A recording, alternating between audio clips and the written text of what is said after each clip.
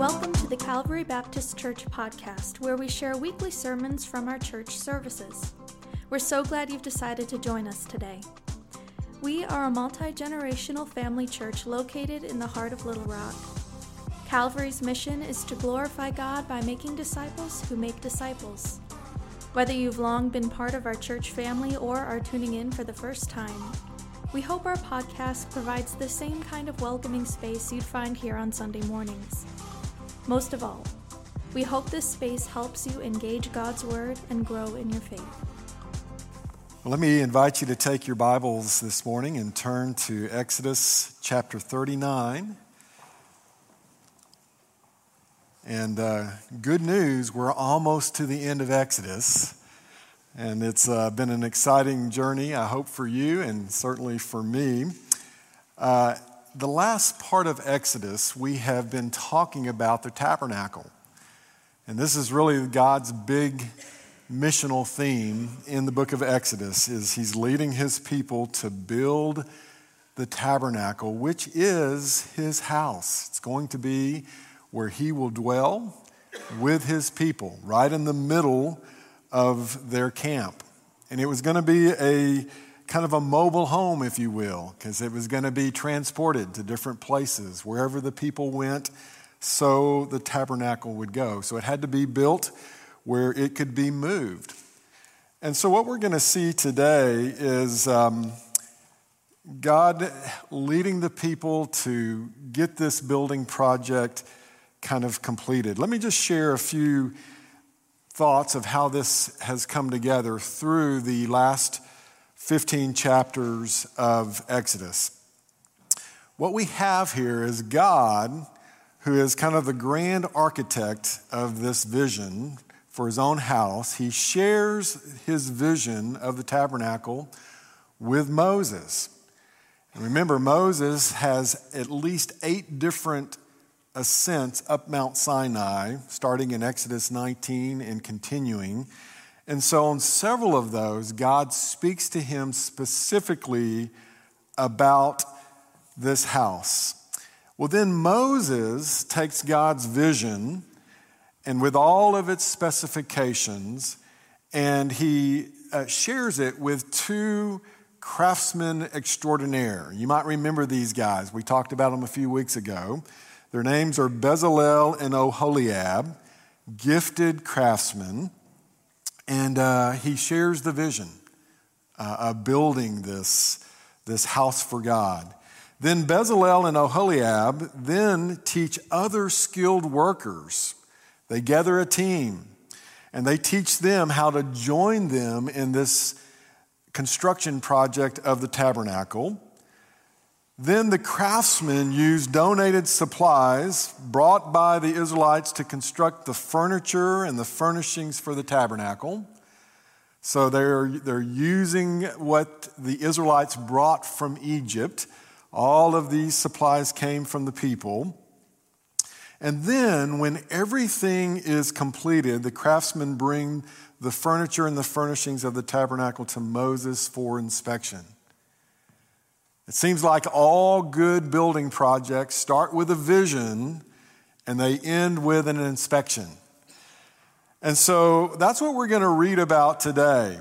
If you look in Exodus 39, I'm going to just read the text. It starts in verse 32 and continues through verse 43. And I want you just to kind of listen along as we go through this part of the story. It says, "So all the work on the tabernacle, the tent of meeting, was completed." Past tense, completed. The Israelites did everything just as the Lord had commanded Moses. Then they brought the tabernacle to Moses, the tent and all its furnishing, its clasps, its frames, crossbars, posts, and bases, the covering of ram skins dyed red, and the covering of another durable leather, and the shielding curtain, the Ark of the Covenant, law with its poles and the atonement cover, the table with all of its articles and the bread of the presence, the pure gold lampstand, its row of lamps and all its accessories, all the olive oil for the light, the gold altar and the anointing oil, the fragrant incense, the curtain for the entrance to the tent, the bronze altar with the bronze grating, its poles, and all its utensils, the basin with its stand, the curtains of the courtyard with its post bases, and then the curtain for the entrance to the courtyard, the ropes and the tent pegs for all the courtyard, all the furnishings for the tabernacle, the tent of meeting, and then also the woven garments worn for those ministering in the sanctuary, both the sacred garments for Aaron and the priest and the garments for his sons when serving as priest. And the Israelites had done all the work. When they had done all the work, just as the Lord had commanded Moses, Moses inspected the work and saw that they had done it just as the Lord had commanded. So Moses blessed them. Well, as we begin to think about this part of the story, I want us to kind of revisit what was actually made. We do need to understand that the tabernacle at this point in the narrative was not yet set up, but all of the furnishings were ready and all of the furniture was ready. So I'm going to just kind of show some of the pictures that we've looked at before, but I think pictures are worth 1,000 words here. So let's start with, in verse 33, it says, the clasps, the frames, the post, and the bases. Now, of course, this is already set up, but you see all of the post here. And this would have gone for 50 yards one direction, 25 yards another direction. It made the courtyard. And so there were tons of posts and frames and bases and all the clasps and things that it took to put this together. Also in verse 34, it said they had coverings of ram skins and also of other leather skins. There are actually 3 coverings for the tabernacle itself. We're told earlier, goat skins, and then a covering of this ram skin dyed red, and then some kind of leather, probably calf skins, went on top of that. Pretty extensive work to put these skins together. Then we have in verse 34, it says the shielding curtain. Well, that was actually the curtain that separated the holy place from the Holy of Holies. You see an artist's rendition of this curtain. We're told in a Hebrew commentary later on that this curtain was a hand width wide. That would be about 4 to 5 inches wide, a very thick curtain indeed.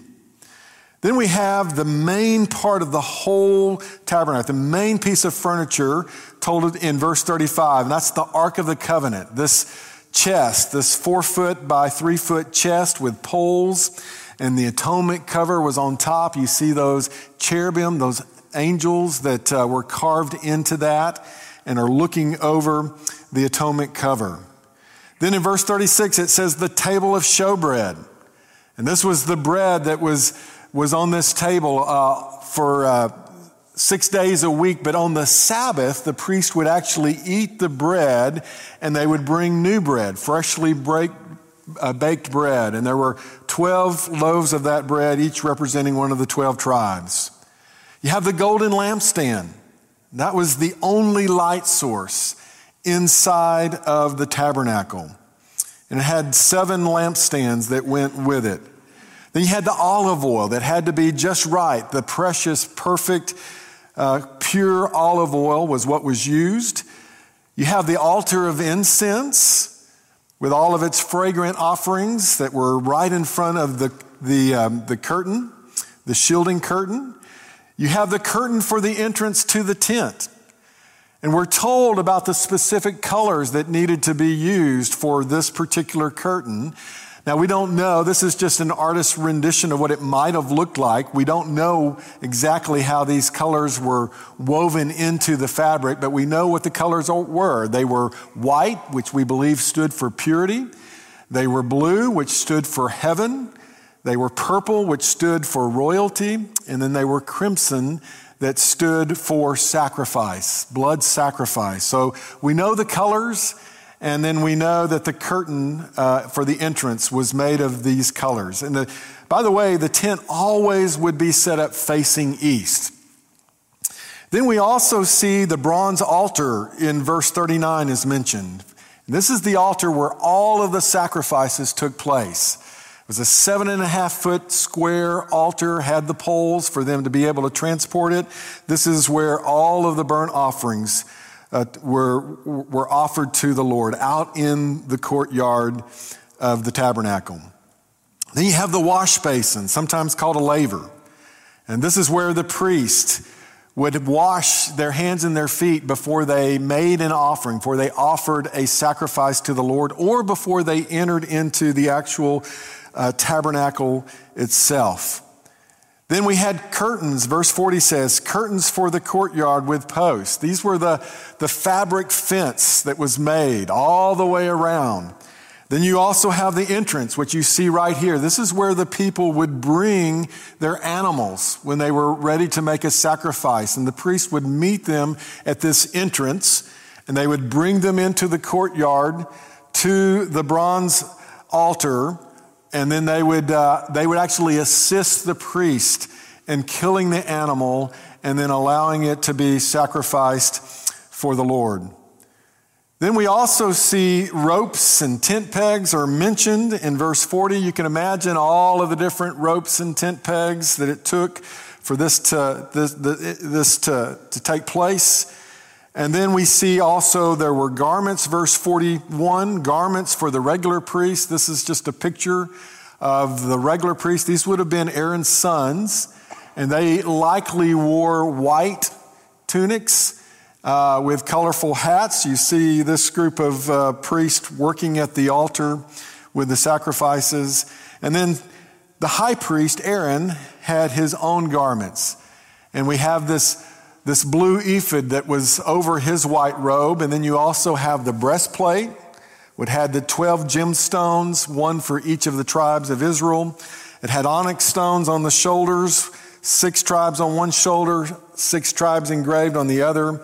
And then you see his headband, and on the right he had it inscribed on the top there, on the bronze. It would have said, "Holy to the Lord." And so this is what these guys were working on. All of these craftsmen, all of the artisans that came together to help them, this is what they were building.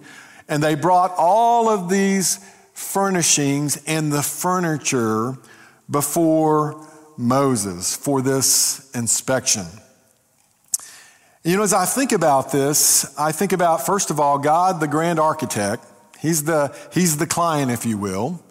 He has the vision, and then he gives this to his assistant architect, Moses, who's given all of the specifications.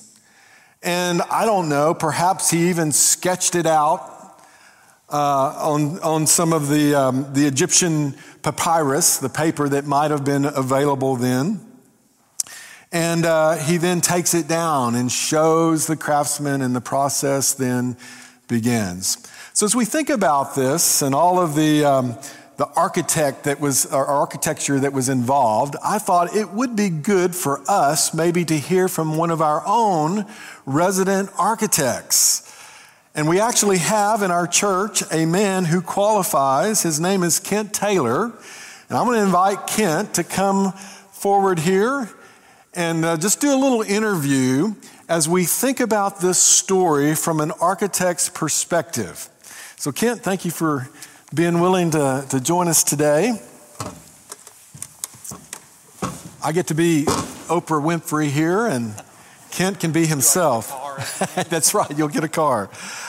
Kent, by the way, is married to Amy. They've been married for over 41 years. They've been a member of Calvary almost that long. Yeah.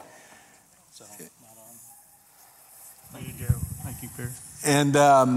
And Kent has served as an architect for over 42 years, and most recently in Baptist Health Services. So anyway, thanks for joining us. Yeah. So you've heard this story numerous times. I know you've read through it even recently, thinking about this. It's more amazing every time. Amen. Yeah. Well, let's just start by letting you just share your perspective. What are just a few thoughts, kind of big thoughts, as you look at this story and you think about what was involved in the process and so forth? As I've read it, I think God put images or designs in Moses' head and probably into some of the craftsmen. And they had to figure out how to translate that vision into something they could build or stitch or weave. And I think probably the ancients were better at this than we are about remembering from the spoken word, but they may have used models and things like that. It would have been challenging out in the middle of the desert. How do we do all this stuff? Now, I think you remember when they were in Egypt for 400 years, and probably some of them, the Egyptians had all the skills to make these things. Beautiful work. I've seen quite a bit of it. And I'm sure some of the Israelites had these skills. And remember, when they left, that the people of Egypt just gave them all kinds of gifts, or they took them. I mean, they said they just, like, take this, get out of here. And so maybe they brought tools with them, but still the quantity of materials is amazing. Mm. That's a challenge for us today, believe it or not. You know, you've heard of supply chain issues. There they had no supply chain. They had what they brought with them. So it was marvelous. Like one of the tables was specifically given by the ladies that guarded the entrance to the tabernacle. They gave them all their mirrors, things like that. But how did they come up with the looms? Did they carry a loom with them to weave the fabrics? I don't know, but it would have been a challenge. But I think in many ways what they did were the same things we would do now, the same steps. Gather a team, put up some tents as the project site, because you have to prepare a lot of things probably out of the sun, and kind of follow the same sort of steps that we do today in creating a project. Wow, yeah. There's no doubt this was a very challenging job, just based on the setting. Plus, they're building not just anybody's house here, right? This is God's house. Right. There's probably a little extra pressure. Desert environment, you mentioned the tools, How did they pull it off?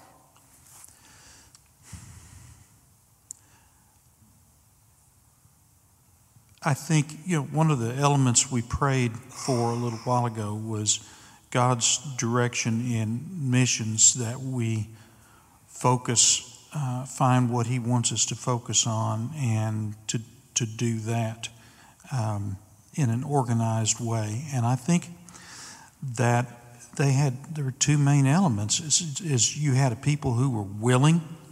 In fact, that's what the Scripture says, is that they selected the people who were willing, and people who are willing to spend their time and willing to give their treasures that they carried however long from Egypt, and they organized it.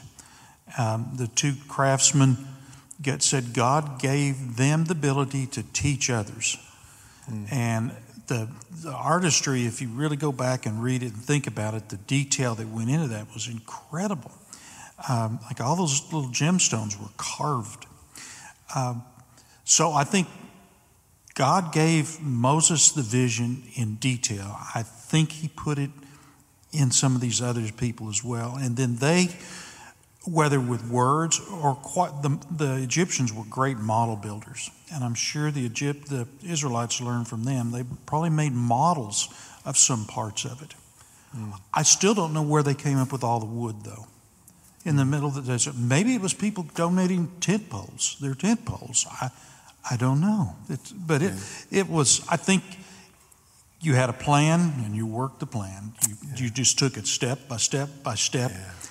But you had to have willingness and generosity and God's direction. Amen. Amen.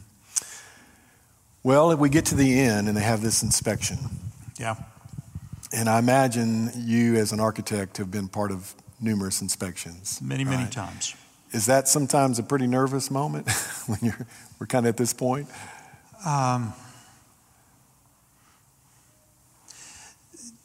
Not so much the nervousness when I'm going to look at the project because people are reporting and responsible to me. It may be nervous for them. Yeah. But when it's a little nervous to me is when I present it to my client. Yes. And that's when I'm hoping that they're going to be full of joy and appreciation and happiness. Let me tell you a story that I think I've shared with my Sunday school class. It's a good lesson for me. So just about exactly 11 years ago in 2012, we had the completion and the grand opening of the South Wing at Children's Hospital, which was a very large building, 4 stories, penthouse, basement, and with several departments of the hospital, starting with the emergency department and going up. And it had a rooftop in the middle courtyard with a playground and a garden. So we had in the morning the big ribbon cutting, and I'm standing there with the president of the hospital and the chairman of the board and the governor and everyone else, and we're cutting the ribbon and getting lots of good praise. And then that night we had a reception and a dinner and a tour through the building, and it was all ready for patients. And it is beautiful, if I may say so, today. It has been enduring. And I got lots of praise. And I had to park kind of remotely. When we were leaving, I went to go get the car.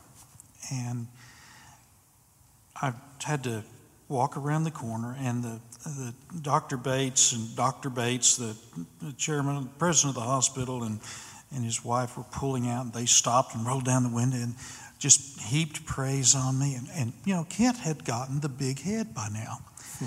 And I got to my car and pulled around the corner, stopped at the stop sign, and I was looking up at the existing cardiovascular ICU. And I saw all the lights were on, and in virtually every room there were parents leaning back against the glass while someone was working on their child, sometimes adults. At shift change. And then it hit me, bam, that the reason I was doing this was not to keep praise on Kent, but was to care for people at their most vulnerable and their most difficult time. So the challenge is, when you do something like that, to never forget, one, that almost always you're just one member of a team. There's many people that helped you get to this point. And two, who are you doing it for, and why are you doing it? Amen. And that's the real purpose for what we're doing. Amen. Great story. Please express your appreciation with me for Kent. Thank you. Get it? Yeah, be fine. Thank you, man.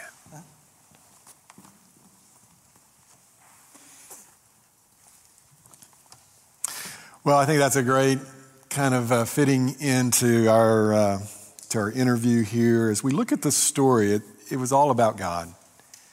When it's all about God, and we as His people surrender to His will and are obedient to what He calls us to do, and are committed to what He wants, not what we want, then it's going to work out just the way God wants it to. He's going to provide the resources and His Spirit to guide us. And in the end, we see that God led Moses to bless the people. Everything came together just like they were supposed to. Moses inspected the work and saw that what they had done, just as the Lord had commanded. So Moses blessed them. Blessing is what is really the end of the story. Starts with a vision, ends with an inspection, but in this case, for God's people, there's always a blessing when we are obedient to accomplish his will. What does it mean to be blessed? It means a lot. If you read through Scripture, blessing is really a sign of spiritual prosperity. It's a sign of God's protection, God's provision, which is always abundant, God's amazing grace that's part of these things that we do.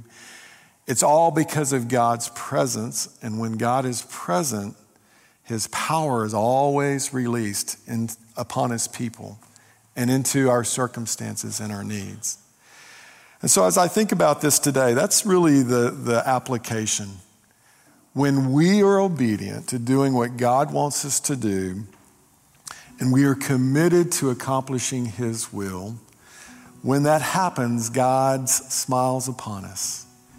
He gives us his blessing. We don't know exactly what Moses said to the people. It was really a prayer over the people. It's probably pretty succinct, probably fairly short. We don't know what it was, but we do have, I think, a pretty good indication from some other blessings in Scripture. The most famous blessing comes from Numbers chapter 6. And this is a blessing that Aaron gave to the people. And I want you just to begin to think about this prayerfully. He says, "The Lord bless you and keep you." That means the Lord is going to protect you. He's going to provide abundantly for you. May the Lord make his face to shine on you and be gracious to you. That means God's presence is with you and his favor is upon you. And his grace is abundant, more than we could ever ask, hope, or imagine, more than we deserve. And may the Lord make his face turn toward you. He's smiling at us, and he then gives us peace. You know, when the Bible talks about peace, it's not talking about the absence of turmoil, but simply the presence of God in the midst of turmoil.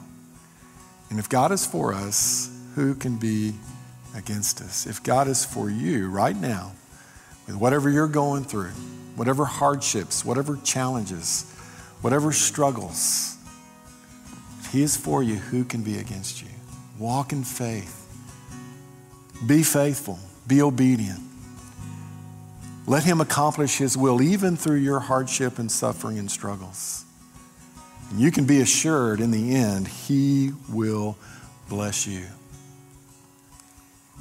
There may be some here today that are not yet believers. You know, blessing is really only for those who are in the faith family. You can only experience it fully as believers. I want to just encourage you today. I think today, if you're here, it's my prayer that you would make this day your day of salvation. It's really a pretty simple process with profound implications. Simply need to admit that you're a sinner, understand that your sin has separated you from your Creator, your holy God. And you need to admit that to him and understand that he did something about it in our behalf. And what did he do? He sent his one and only Son, Jesus, to this earth. And he was fully God and fully man. He lived the perfect life among us. He died a sacrificial death for us, died in our place, took our sin upon himself, our punishment. And then he was buried in a tomb, but 3 days later he rose from the dead, proving that he could give life. He could deliver on his promise to give life abundant and eternal to all of his followers, because he is very much alive today. And he offers to us the opportunity to become part of his family through faith. And that's really what the commitment is. Simply a heartfelt commitment to say, Lord, I believe, I believe what the Bible says about you. I understand I'm a sinner, and I'm ready to give my life completely and totally to you, to be not just my Savior, but my Lord. When you make that decision, as many folks here have made it, that is a total game changer. And the presence of God will become very real for you, because God says He will place His Spirit not just with us, but within us. God will come to live within us too. And when that happens, we are blessed. I want you to bow your heads and receive this blessing right here, right now, from the Lord. Thank you for listening to the Calvary Baptist Church podcast. If you don't already have a church home, we invite you to join us in person each Sunday morning. Our contemporary worship service is at 9 a.m.